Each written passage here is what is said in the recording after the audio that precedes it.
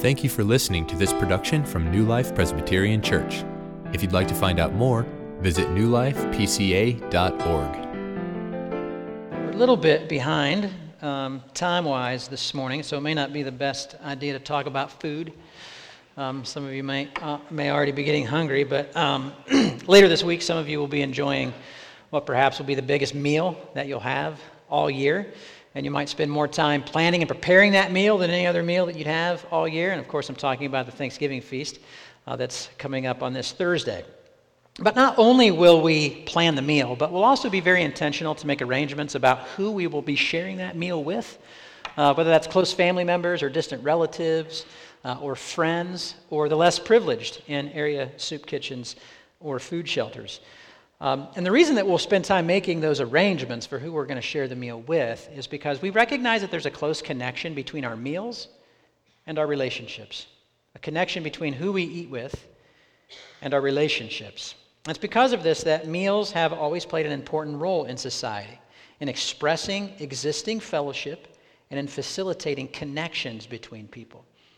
Meals express existing fellowship and facilitate connections. And that's why we see business people dining with their clients to form those connections. It's why we see food involved when covenant unions are entered into at weddings and families are brought together to celebrate those marriages. Not to mention the importance of day-to-day, ordinary meals shared by family members. A meal basically expresses this sentiment: I welcome you, and I want to be with you, and I want to know you. That's what an intentionally shared meal conveys. I welcome you. So it shouldn't surprise us to see that meals have also played a significant role in redemptive history. I mean, think about humanity's fall from grace in the Garden of Eden involved eating. Jacob stealing the birthright from Esau involved a deceptive meal. And the Israelites were commanded to commemorate their deliverance from their bondage in Egypt through the Passover meal, to be celebrated annually. And so because of this, Israel had a real strong sense of the connection between relationships and meals, those that they ate with. So much so that for Israel, meals became a kind of barometer for their moral and ethnic purity, because meals became a time to separate themselves and distinguish themselves from the immoral and the unclean and the impure and the non-Jews, which would help us understand why the Jews of Jesus' day took such offense at him in the New Testament. Is because Jesus ate with the wrong people. Jesus shared meals with the wrong people. We see this develop very early in Jesus' ministry. I don't have this text printed up there, actually. Early in Mark's Gospel, chapter 2, we read of this tension developing about the meals. We read, "And as he reclined at his table, many tax collectors and sinners were reclining with Jesus and his disciples, for there were many who followed him. And the scribes of the Pharisees, when they saw that he was eating with sinners and tax collectors, said to his disciples, 'Why does he eat with sinners and tax collectors?' Now, rather than refute the accusation, verse 17 tells us that when Jesus heard it, he said to them, 'Those who are well have no need of a physician, but those who are sick. I came not to call the righteous, but sinners.'" Jesus' response to this question is he came for the sake of sinners. He came to welcome them. And Jesus' meals recorded throughout the Gospels show this, including the meal that we'll enjoy here in just a few minutes, and including a meal with Jesus that we read about in John chapter 21, verses 4 through 17. So I want to read that with you this morning, John chapter 21, verses 4 through 17. If you have your Bible, you can follow along. If you don't have a Bible, there should be a Bible in one of the chairs in front of you. But let's read this passage together, and let's stand for the reading of God's Word.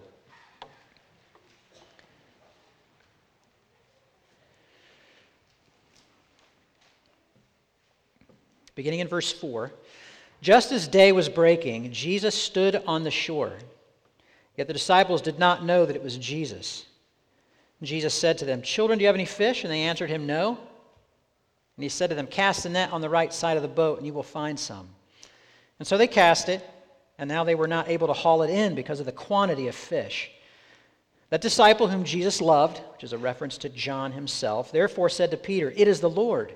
When Simon Peter heard that it was the Lord, he put on his outer garment, for he was stripped for work, and threw himself into the sea. And other disciples came in the boat, dragging the net full of fish, for they were not far from the land, but about 100 yards off. And when they got out on land, they saw a charcoal fire in place, with fish laid out on it, and bread. And Jesus said to them, "Bring some of the fish that you have just caught." And so Simon Peter went aboard and hauled the net ashore full of large fish, 153 of them. And although there were so many, the net was not torn. And Jesus said to them, "Come and have breakfast." Now none of the disciples dared ask him, "Who are you?" They knew it was the Lord. Jesus came and took the bread and gave it to them, and so with the fish. Now this was the third time that Jesus was revealed to the disciples after he was raised from the dead. When they had finished breakfast, Jesus said to Simon Peter, "Simon, son of John, do you love me more than these?" And he said to him, "Yes, Lord, you know that I love you." And he said to him, "Feed my lambs." And he said to him a second time, "Simon, son of John, do you love me?" And he said to him, "Yes, Lord, you know that I love you." And he said to him, "Tend my sheep." And he said to him the third time, "Simon, son of John, do you love me?" Peter was grieved because he said to him the third time, "Do you love me?" And he said to him, "Lord, you know everything. You know that I love you." And Jesus said to him, "Feed my sheep." This is the reading of God's word. May he add his blessing to it. You can be seated. Now, briefly, I'll be as brief as I can.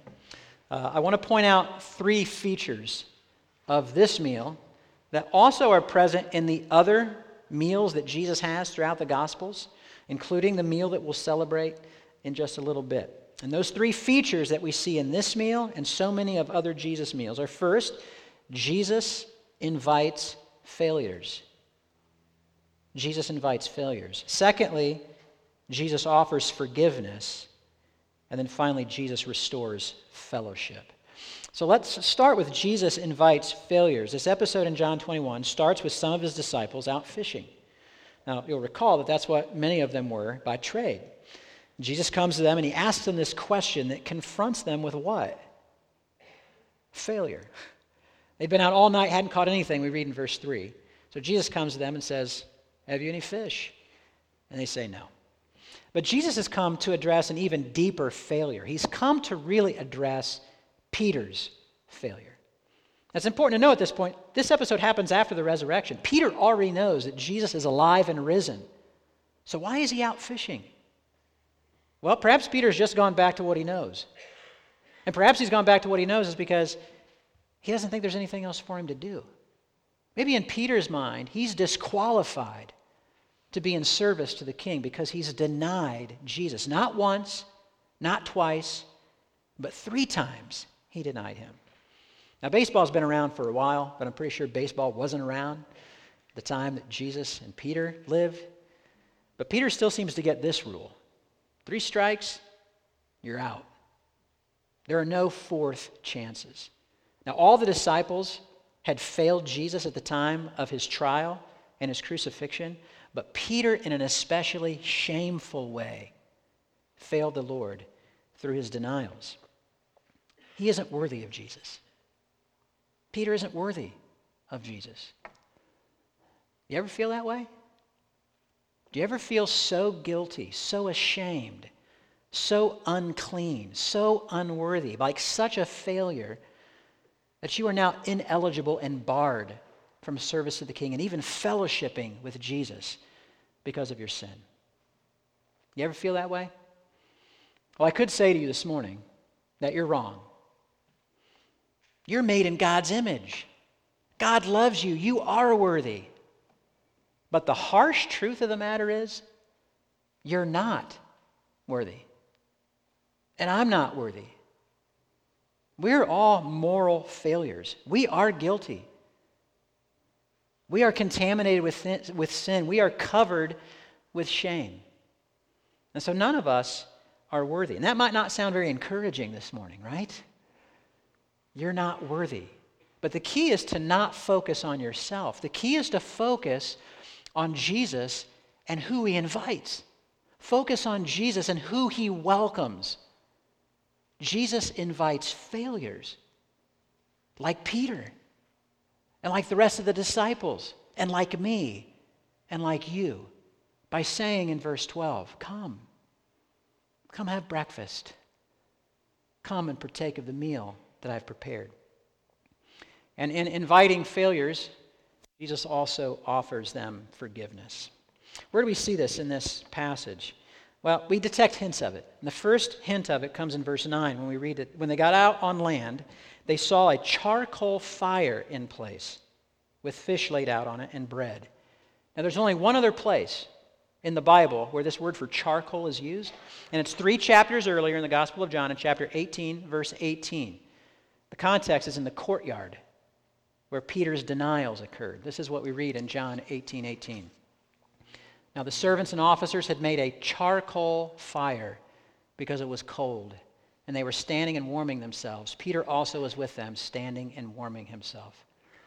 Now, research has suggested that smell has the power to evoke strong, vivid memories, more than any other senses, which might explain why I think of my grandpa every time I smell cigar smoke, because he smoked cigars. I'm taken back to my grandparents' house when I smell cigar smoke. So it's likely that this smell of charcoal would have evoked in Peter a memory of his shame and of his sin, of denying Jesus.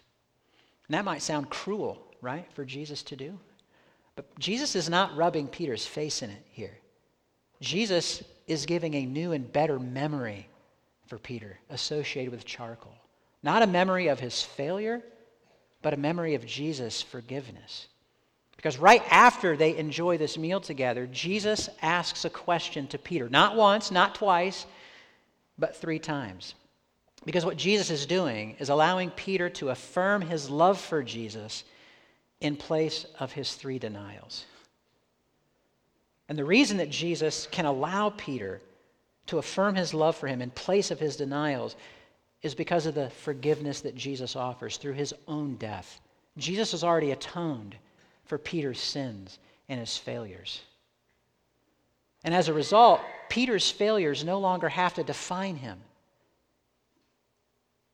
Peter doesn't have to be defined by the failure and the shame that brings. Instead, Peter can be defined by his relationship to Jesus and the honor and forgiveness that he brings. And the same is true for you and me. We are moral failures, but we don't have to be defined by our failures.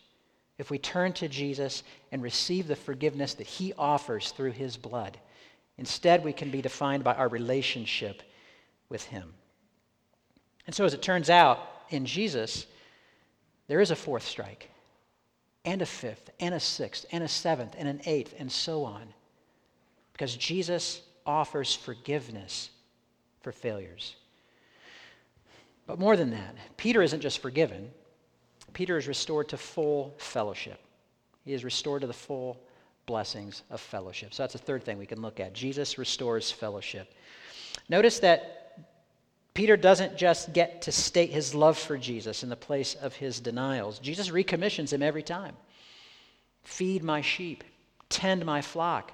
See, not only is Peter's failure not an insurmountable obstacle for Jesus to deliver him from the condemnation that he deserves, it's not an obstacle to re-enlisting Peter in service to the King, to be used further in Jesus' mission, to be restored to the task of representing Jesus and his interests. And again, what's true of Peter is true of you and true of me. Jesus doesn't just come and forgive us. He restores us to the full blessing of fellowship so that we can again represent him and reflect him in our lives and in our ministries. To reflect the power of his transforming grace in our life, in our ministries. To reflect his holiness and his truth. To reflect his grace and his forgiveness. To reflect the depths of his love in our life and in our ministry. I want you to note as well that this restored fellowship is not predicated on an intellectual understanding or an academic comprehension about Jesus. Peter isn't given here a test of his theological orthodoxy in this encounter. Not that theological orthodoxy doesn't matter, but what Jesus addresses as first importance is this: do you love me? That's the question he poses to Peter. He aims directly at the heart. Do you love me? Not have you failed? And if so, how much? We all have. Lots. Do you love me? He asks. Not do you think you're worthy of me? None of us are. Do you love me? Not are you willing to serve me as a way to atone for all of your failures? None of us can do that. And none of us need do that because Jesus has already offered himself for our atonement. Do you love me? See, that's the question for all of us, ultimately, this morning. Do you love Jesus? And if you do, you will admit that you're a moral failure and that you have a sinful heart, but you will not allow those failures to define you because you will receive the forgiveness that Jesus offers through his blood. And you will seek to live a life of restored fellowship and obedient service in the mission of the risen, conquering King who is a friend to sinners. Because he says to sinners and to tax collectors and to failures as an expression of his immeasurable love and abounding grace, come and eat, enjoy fellowship with me. And for those of us that will respond by faith, we will respond by living a life of thanksgiving and expressing from our hearts to him daily, thank you. Thank you. Let's pray before we sing and before we prepare to come forward for the Lord's Supper. Father, we thank you that you have sent your Son, Jesus, for failures, to forgive them and to restore fellowship with them. We thank you for this meal that we will be enjoying in just a moment that reminds us of the truth of the restored fellowship we have with you. May we look to you by faith with hearts full of thanksgiving. In Jesus' name, amen.